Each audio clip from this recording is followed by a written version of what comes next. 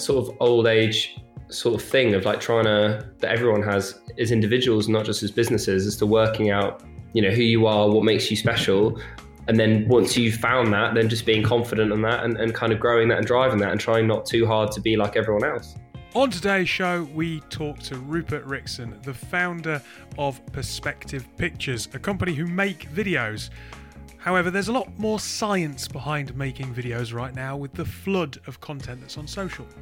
This is Tech Talks, your twice weekly technology podcast with myself, David Savage, where we interview leaders from across the industry and share some tech news. Joining me on today's show, welcoming back Akish. I'm missing the sunshine already. What's going on? I know, mate. I know. I had to take my jumper out because it was getting a bit cold. Yeah. We're both recording in jumpers. What's going on? For a couple of days ago, I was dying of heat. A couple of days ago, I put on a t-shirt just for this. Actually, I was actually sat in the home office topless. I thought, better not scare you whilst we record this podcast. I'll put on some clothes. But I have had one call with our MD where I just went, sod it. I've shared a room with him. He's seen me shower and I've played cricket with him. Like, I'm not bothering putting a top on for this call. I think you. The thing is, Dave, with your fitness regime and your running, mate, you look better topless than me. Well, no, it's got nothing to do with vanity. You can only see my shoulders on these calls, so it's fine. But I was like, mate, he was like, oh, what's going on here? It's like, look, it's nothing you haven't seen, and it's literally my shoulders. But it does say something of slipping standards in lockdown that we're kind of like, oh, should I put a t-shirt on for this meeting? Yeah. Forget the business up top, and then party down. Party down below. Yeah. Just go full on party. Forget about it. We've entered full-on party mode. Well, if the weather allows it, anyway. We will hand over to the interview, and then we'll be back with some commentary, and then a piece of tech news to finish off the show. On today's show, we're joined by Rupert. Rupert, you are the founder of Perspective Pictures. You make videos. I suppose it's a little bit more than that, but that's what the tagline is on your LinkedIn. So it's probably a nice place to start by saying, hey, what do Perspective Pictures do? Yeah, absolutely. So, I mean, that's pretty much the nail on the head, really. We make videos for brands to post on the interwebs. I make videos. There's a bit of a difference, though, between the videos that I make with my phone turned on selfie mode, pointed at myself, and what you're trying to do. So, look, what kind of clients, glib remarks aside, are you trying to work with and how you're trying to kind of help represent them in the market? 100%. Yeah. So we work with all sorts of different brands of all sorts of different sizes, from big companies like Rolls-Royce, Time Out, Huel, Deliveroo, to smaller startups. And we work a lot with seeders as well. So helping companies like raise money on their platform and making videos for them. So a massive range. And we effectively are a team of just under 20, ordinarily based together under one roof in Highbury, Islington. And we are, a group of sort of young creatives. Most of the team are made up of filmmakers and that sort of thing. And we make, what we feel is the best kind of video for online, the best optimized for the platforms, and spending money on the parts that will actually add value to the consumer, as opposed to fussing and focusing and obsessing on the parts that I feel sort of aren't really relevant now, given the context of how we consume media. Out of interest, when someone comes to you and they're talking about wanting a video and you're saying they're about adding value to the customer, a lot of people want a video, but I'm not entirely sure that they always know why they want a video or what they want from it. And actually understanding what return on investment for a video is or how it's driving engagement isn't clear in a lot of people's minds, right? Yeah, 100%. It's kind of like a tick box. It's one of those things like, you're a marketing manager or you're coming to a new brand and you're like, oh, we have a website, but we don't have a video, so we need to get a video. And to me, video is like anything. It's just a medium. It's an art form. It's a way of articulating yourself. So if you don't have something to say or a set of objectives lined out beforehand, then you're not going to get, the most out of it. So certainly, as with anything, the best thing to do is to work out what your objectives are as a brand, what you kind of want to say, who your audience are, all that sort of thing, and kind of, make those things speak to each other, and then embark on the journey of video creation. How often do people come to you and you kind of sit there and go, have you guys actually thought about why you're asking us to do this? Thankfully, that happens a lot less now. And I think that's because the way we market ourselves, we're typically a bit more of a sort of results driven business. The things that we're sort of criticizing, the things we sort of stand for are the idea of putting a bit more thought into it. So generally they do. Some clients do come to us and they don't really know, what they really want, but all they know is that they have a problem and they're like, oh, how can we solve this problem with video? And then we kind of build the strategy out and everything else. And then there are some companies that come to us and they're just like, we want a video for this on this date for this audience, blah, blah, blah, blah. And they've just got it all together and then we just go out and shoot it. What do you think makes a video stand out now? Because, LinkedIn are favoring videos in terms of content. So there is a glut of stuff out there. We add to it ourselves. What do you think a good video should look like? And I appreciate that's going to be different for every brand, but it's just some general ground rules. I think for me, it's just don't try and appeal to everyone. There's this massive focus on making like the most interesting and eye-catching video physically possible to the world. And that makes sense with the thinking of TV, where you pay for the distribution, you've paid for that spot, it's going out to X million of people. You want as many people to stop looking down at their tea, staring at all their soup or their loved ones around them and look at the television. And, you're paying to be in the room, so you want to be listened to. With social and that sort of thing, you're building funnels. If you're doing it, if you're doing some more kind of performance-led marketing in particular, you're building lookalike audiences, you're monitoring who's interacting with your videos, you're bringing them into the funnel, you're retargeting them with other content, all to kind of bring them in and build a relationship with them to then sell a product or whatever it may be, or align them with views, whatever it may be. So you don't want a video that anyone is just going to stop on when they're scrolling down through their feed. You want a video that appeals to just your audience. You want something that stands out to your audience, and other people ideally will actually scroll past it because you don't want to waste their time and waste your resources on retargeting them. So for me, I think it's thinking about your audience, looking at what they consume currently. If you're looking at targeting marketing managers, what sort of stuff are they engaging with? What sort of publications are they reading? What kind of media are they consuming? What are they watching on Netflix? Who are their favorite presenters and why? What sort of, do they represent them as a demographic and so they're just reflected, or are they aspiring to something other than is their reality? So once you sort of identify that, then just make something that looks like that, because people have already created their echo chamber. They're already scrolling through Instagram. They've already chosen all the people they're following. And if you fit in with that content, then they're much more likely to stop on your ad or piece of branded content and engage with it. But if you stand out and you just look like a stale, shit, boring TV ad, then they're not going to stop, because they're immediately going to identify that's not content that I was here to consume. That's something else. I'll just keep on scrolling. We get served hundreds and hundreds and hundreds of advertisements a day.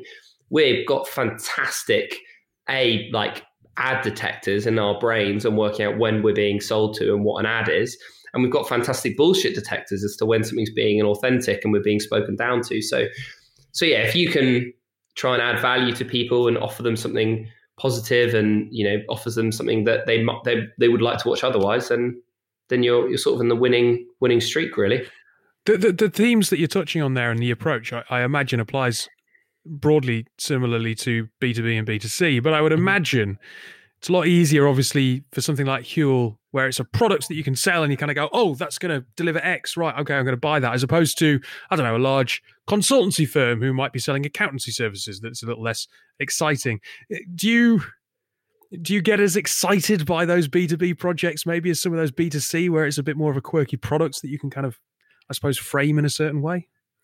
I mean, I love it when we manage to kind of push those more, kind of, how's the way to describe, less easily kind of like brands that don't as easily lend themselves to creating stuff, just opening up the doors isn't maybe enough. But I think that finding a way of surpassing that, to me, creativity is all around, as a lot of the time, it's about operating within a set of confines.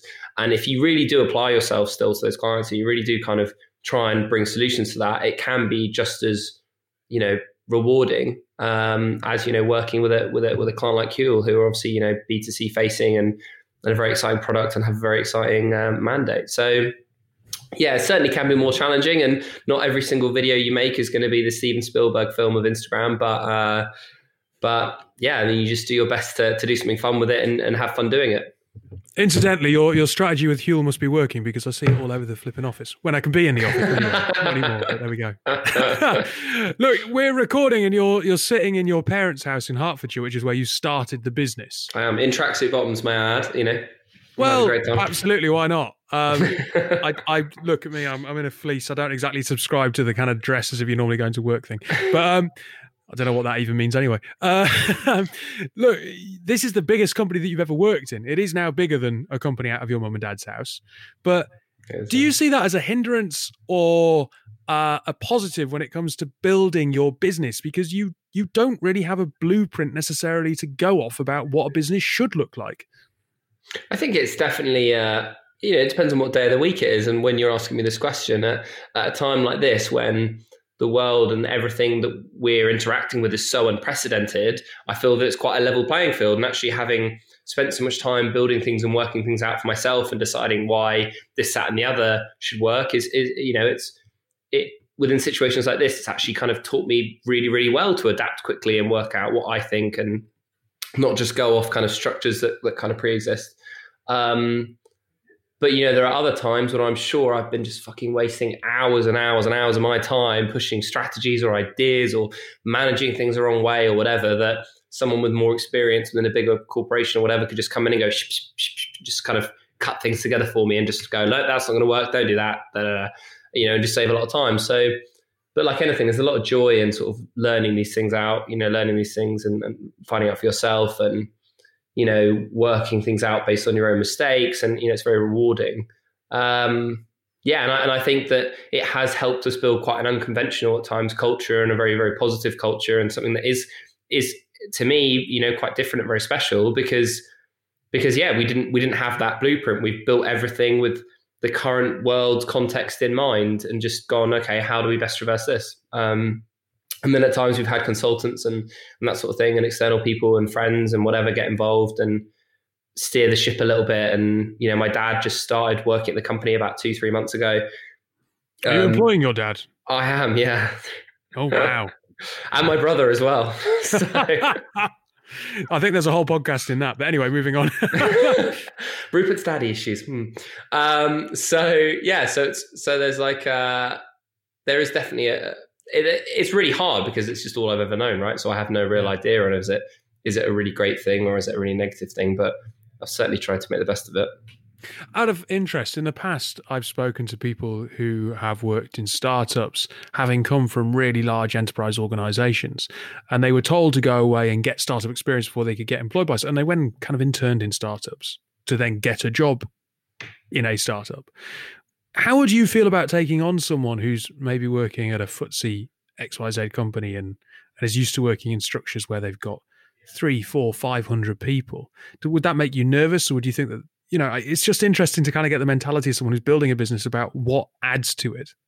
Yeah, 100%. I mean, we have someone now within the organization who's, I think I'm allowed to say, they've just left BBH, which is obviously a very, very, very big advertising firm compared to us. They're 500 people.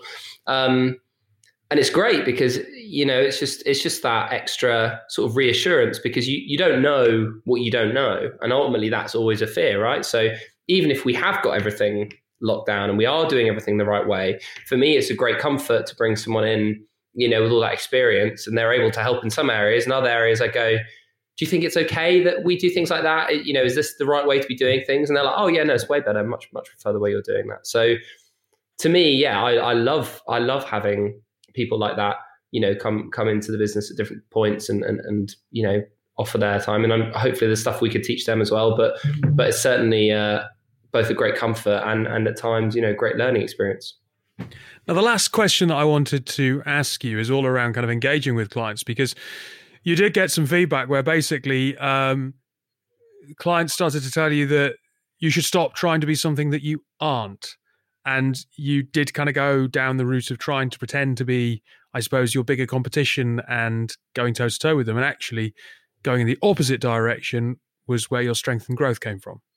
Yeah, absolutely. So yeah, when we started, we just acted like we were a big production company and just pretended like, that's who we were. When actually what we were is a very small young team, very lean operation that sort of did things actually very, very differently. So we didn't realize what sort of made us different or special, but also, of course, we could never compete with, these massive, massive organizations and the way they do things and, playing them at their game. So when we sort of realized and we came round to this, what sort of made us special and everything else, and became much more confident in that and sort of really understood it and the wider value, then we were able to really, really hone in on that and then really kind of excavate that, build on that, and really, really push that. And now I feel that we're in a really good position where we can really compete with these big, big companies. And we're taking, working with really, really big, clients that are taking work from them and giving it to us. So I feel kind of very confident that we're heading in the right direction. But yeah, I think it's that sort of old age sort of thing of like that everyone has as individuals, not just as businesses, as to working out, who you are, what makes you special. And then once you've found that, then just being confident on that and kind of growing that and driving that and trying not too hard to be like everyone else. Yeah. Well, look, it's been a pleasure to talk to you. Thank you for giving up some time and sharing with us on the podcast. And fingers crossed, you managed to survive being at home when you employ some of your family. I mean, that great dynamic. I mean, that should be like Keeping Up with the Kardashians Mark II. But yes, enjoy the rest of your time whilst we are in lockdown, and fingers crossed it continues to go well during that time. Oh, thank you very much, and best of luck to you guys with everything at your end. So, Perspective Pictures, we make videos. As we say right at the beginning of the interview, nice and clear what they do. Although I suppose, Akish, do you think for many people making a video right now is a tick box? Social is flooded. Massively. Do you know what? When I was actually listening to the interview, funny enough, I had it on the computer and I was just doing some general browsing on the old Instagram, as you do. And the amount of videos now that you see, you don't actually think about it unless someone talks and then you think, oh yeah, blimey, it's like the video content that we've got is huge. And especially now, given all the issues that, we're kind of faced with at the moment with, things like the initiatives in the US and Black Lives Matter and all, even COVID and that sort of thing. Just, I think now more so videos are becoming a lot more, I guess, is it normal or a lot more popular than photos, would you say? I don't know, but yeah, I think. I guess. Videos, yeah, I guess everyone wants to have a voice, don't they? And it's a really effective way, or it should be a really effective way. Right now, we're sat in front of a screen, and people have more time. People are spending more time in their feeds, so they're probably more likely to watch a video than they ever would have been, say, in the office. I don't know whether that's, but that must be a contributing factor.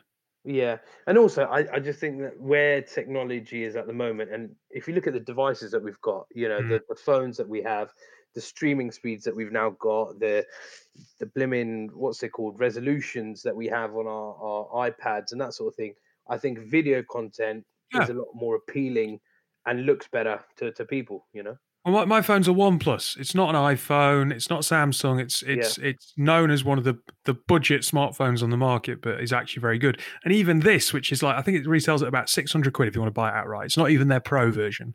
Even this shoots in 4K.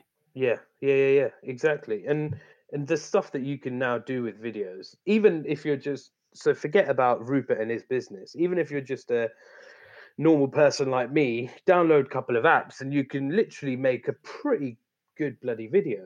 And as these influencers and Instagram celebs or whatever you want to call them have shown us, right? And vloggers, all it takes is a decent camera, some good software, and you can build yourself, a massive career by videos. I think what Rupert has to say, though, is really interesting, because I have seen people say, there's been a massive rush towards social, but a lot of people are tone deaf. And when he's talking about, this isn't TV, don't try and appeal to everybody. The tone deaf people are trying to appeal to everybody. They're trying to kind of get a viral video. They're trying to get the most amount of views they possibly can. But I think he makes a really interesting point that people have already created their own echo chambers, and you have to enter that.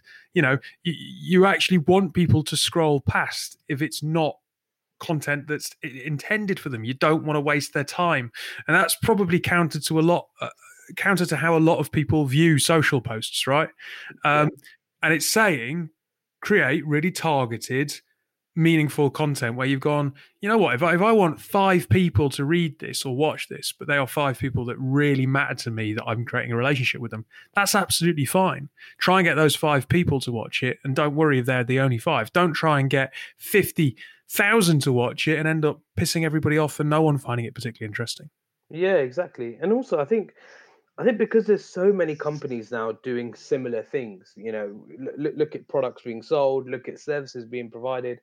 There's so much competition in all walks of kind of commerce, I guess, that you want to build your own customer population, or you want to build your own niche. So actually catering for those sorts of people, would be good. Like, for example, I'm going to use running because I know you're into running, Dave, but what might appeal to you as a product as a runner might be different to what appeals to me, for example, someone who does near to no running compared to someone that runs every day like you. Do you get what I mean? So if there was one company that tried to go after me and you in one video, it just wouldn't work, Yeah. Those sorts of things that happen. So I think the companies that are targeting people, they're the ones that are doing a lot better. And then it brings us back to what we were talking about earlier on in the week about your kind of general, business concepts and stuff. It just builds that customer, kind of connection. It builds that loyalty from a customer to keep going back to the same brands. I think it's interesting that he talks about bullshit and advertising detectors in our brain, right? Because on your point, like, if we take running, for example, I've been looking to buy a new pair of running trainers. So I went and browsed on a few different websites. I actually called up a local shop that shut because I knew they could give me good advice over the phone. Then I had a look at some reviews and other bits and pieces.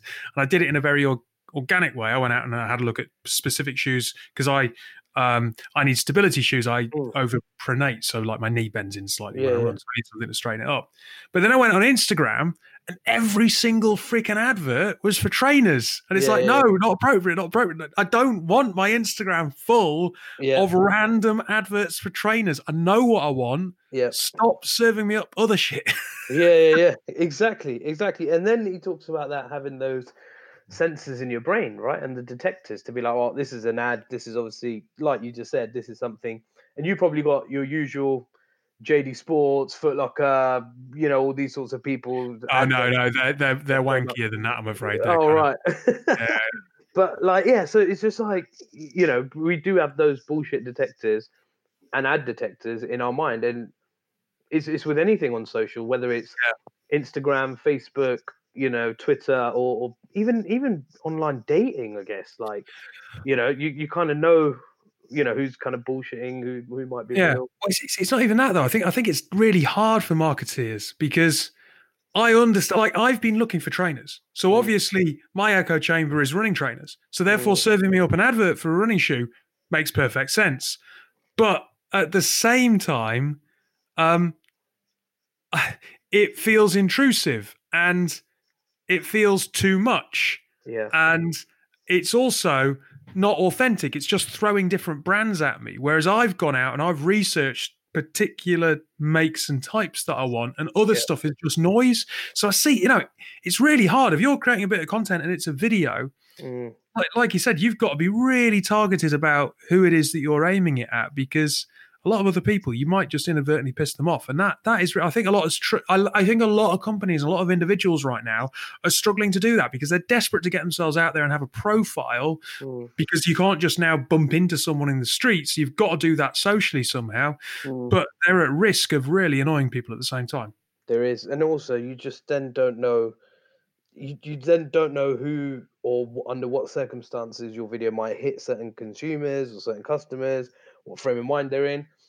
2-3 months ago, you suddenly got all the, hard selling videos and that sort of stuff, got regulated a bit more in the UK because of the sensitivity around coronavirus and all these sorts of things. Now, with everything that's happening in the US and, the kind of movements that are happening in Europe and the UK, don't expect, I expect to see a lot more, maybe adverts or a lot more kind of marketing pushed out, which is going to be, kind of highlighting the fact of, systemic racism or, kind of the Black Lives Matter, that sort of stuff, and those initiatives. So it's just you just don't know who to please, who you might piss off, who you might, I don't know, catch on a bad day. So it's very, very hard, to be fair. Their jobs ain't easy. I'm not jealous of them. Before we go to our advert break, I'll give a quick shout out to Storm Collective, who've been on the podcast before. Rochelle Denton was interviewed on this show about a year and a half ago. I know they've been running classes with regards to webinars on Eventbrite, I think, with regards to how you make yourself heard digitally on various platforms. They ran a specific course on LinkedIn, so they might be worth checking out if this is of interest to you. But Rupert, thanks for being our guest. Fantastic chat. I hope you're enjoying bossing your dad about at home. And we'll go to a quick advert break. And when we come back, we'll have a piece of tech news. That's like asking my favorite child. What's your favorite podcast? I think Football Ramble. House of Rugby. Billy Yang's podcast. Freakonomics. Is Science Versus. And they're always very quirky. Yeah, I listen to that a lot just because the camaraderie and the individuals. Yourcast is a brand new podcast series where we talk to people making podcasts. On this show, you're going to hear some exciting new talents as well as some of the biggest names in the podcasting industry. We're releasing weekly in all the places where you'd normally get your podcasts from. Welcome back to the show. We are taking a bit of tech news from The Verge this week, and it's talking about an exodus of tech workers from Silicon Valley and how it might reshape the Bay Area. So this is in Verge. A lot of tech workers saying, I have no attachment to this city, with Twitter and Facebook basically going fully remote. There seems to be a cultural war going on. And the article talks about people who've basically moved. They have upped sticks and left the Bay Area without telling their bosses, because they're working completely remotely, because they think, sod it, I can have a better lifestyle somewhere else, more affordable, save money, keep my job, carry on working. Why not move to Idaho? And I think this is really interesting because obviously Silicon Valley is a micro kind of environment for this kind of how this might play out. But London's not dissimilar. You're starting to hear rumors of people going, hang on a minute, maybe I'll get out of London and move to the countryside. And I think one of the things that the pandemic might do is really reshape where people think that they need to live and work, right? Yeah, massively. And it's funny enough, I was having this conversation with a friend of mine who is a estate agent in London. And he was saying how, the expectancy, or there was something printed in The Guardian about local towns and regions just outside of London, so outside of the M25 circle, are going to be going up in price regardless of whether or not the UK ends up in, a recession or whatever. So, from that side, people thinking, well, I can't see ourselves going back to a 5-day week in the office, in the city from whatever 8 o'clock in the morning to 6-7 o'clock in the evening. So might as well just live outside of London and commute in every now and then, So that will suddenly mean a massive shift in terms of people, even other things like schooling, people's families, right? So schools suddenly might get oversubscribed out in the countryside. What then happens with local businesses? You're catering to a lot of people. So it could leave a massive shift. And going back to the Silicon Valley point, what do you think? Do you think it's going to be the end of that Silicon Valley, royalty type titles, or we're in the Silicon Valley? So South London, and I could be in South London here and still work for a Silicon Valley organization. I think Silicon Valley is an extreme case, because there's always been this thing that people in the Bay don't like the techies and the techies don't like them, and there's been that tension, and obviously there's huge homelessness issues. The house prices there are ridiculous. So there's been a lot of tension between different communities in that area. But what I found really interesting, it talks about the fact it's too early to tell whether the working from home trend will extend beyond a few companies, whilst the reshaping of the fabric of Silicon Valley goes on. Whilst Twitter, Square, and Facebook are going all in on remote working, companies like Google and Salesforce are extending work from home options for the rest of the year, with plans to reopen offices in 2021. However, and this is the interesting point, if working from home becomes an attractive perk in the ultra-competitive hiring market for tech workers, companies may have no choice. Google famously discouraged remote working from the past, but the article points out that the Chromebook was built across 30 offices. And then they've got people saying, you know what, if I can work anywhere, but for 80% less of my salary, I'll do that. And if I can't do that, sod it, I'll go find another job. And if it does become a perk where it's like, I could live in Hawaii and do my job. Me personally, Kish, I could turn around and go, I could live in South France and do my job. If I can't do that, why don't I just go find a company that does let me do that? Yep. And this is what companies saying, no, we're going back to the office are going to be up against. Yeah, massively. And I just think it's going to be so difficult because we've built it into our norm, right? We've built it in. Before we started recording, we were just talking about our morning routines, and it feels weird now thinking about what it used to be like before you were working from home. For me, it is anyway. I can't imagine myself, kind of doing the whole morning routine and commute and all that sort of thing now. Because it's been quite a long time. So suddenly it will be another shock to the system, yes, but I just think companies are going to find it very, very difficult. And to be honest, I think it's for the better, to be fair. Like if we can have people that are given the freedom to be wherever they want, as long as obviously the work is done and the quality of work is still there, who gives a crap? It doesn't matter. The thing is as well, right? If you don't do a good job, it's not going to be a case of, we better go back to the office. I don't think the option, it's going to be, let's go back to the office, people aren't being productive. It's going to be, get rid of that person, find someone who is productive. Yeah. And I think anybody who thinks that going back to the office is going to be the answer to this, I think they're going to sorely find themselves mistaken. Yeah.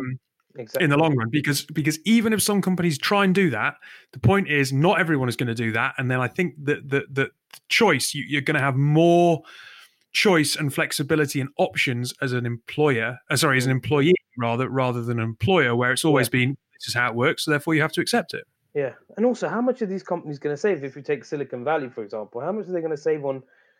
I know a lot of the offices are owned by these massive tech giants, but other smaller firms or maybe mid to large firms, they're going to save millions on rent, on costs, and putting people. You must have friends I've got friends who I've spoken to where it's they're trying to reduce costs, and one of the biggest overheads is office space. Yeah, 100%. And if you can then just use a little bit of that and maybe upgrade the hardware that you give your employees to maybe have a better laptop or some better technology, then 100%, I guess the payoff on that would be a lot more than bringing everyone back into the office. You suddenly get what feelings, motivations, that sort of stuff, and it will just be very, very difficult. Also, that's away from the psychological side, that some people might not feel comfortable being in large spaces with people again, after the whole thing that we've are still going through. I was going to say have gone through, but hopefully we can say that soon. But that we're still going through. Absolutely. Well, Akish, thanks for joining me on today's show. No problem. Plenty of interesting topic and conversation. Everyone else, have a lovely weekend. We'll be back next week.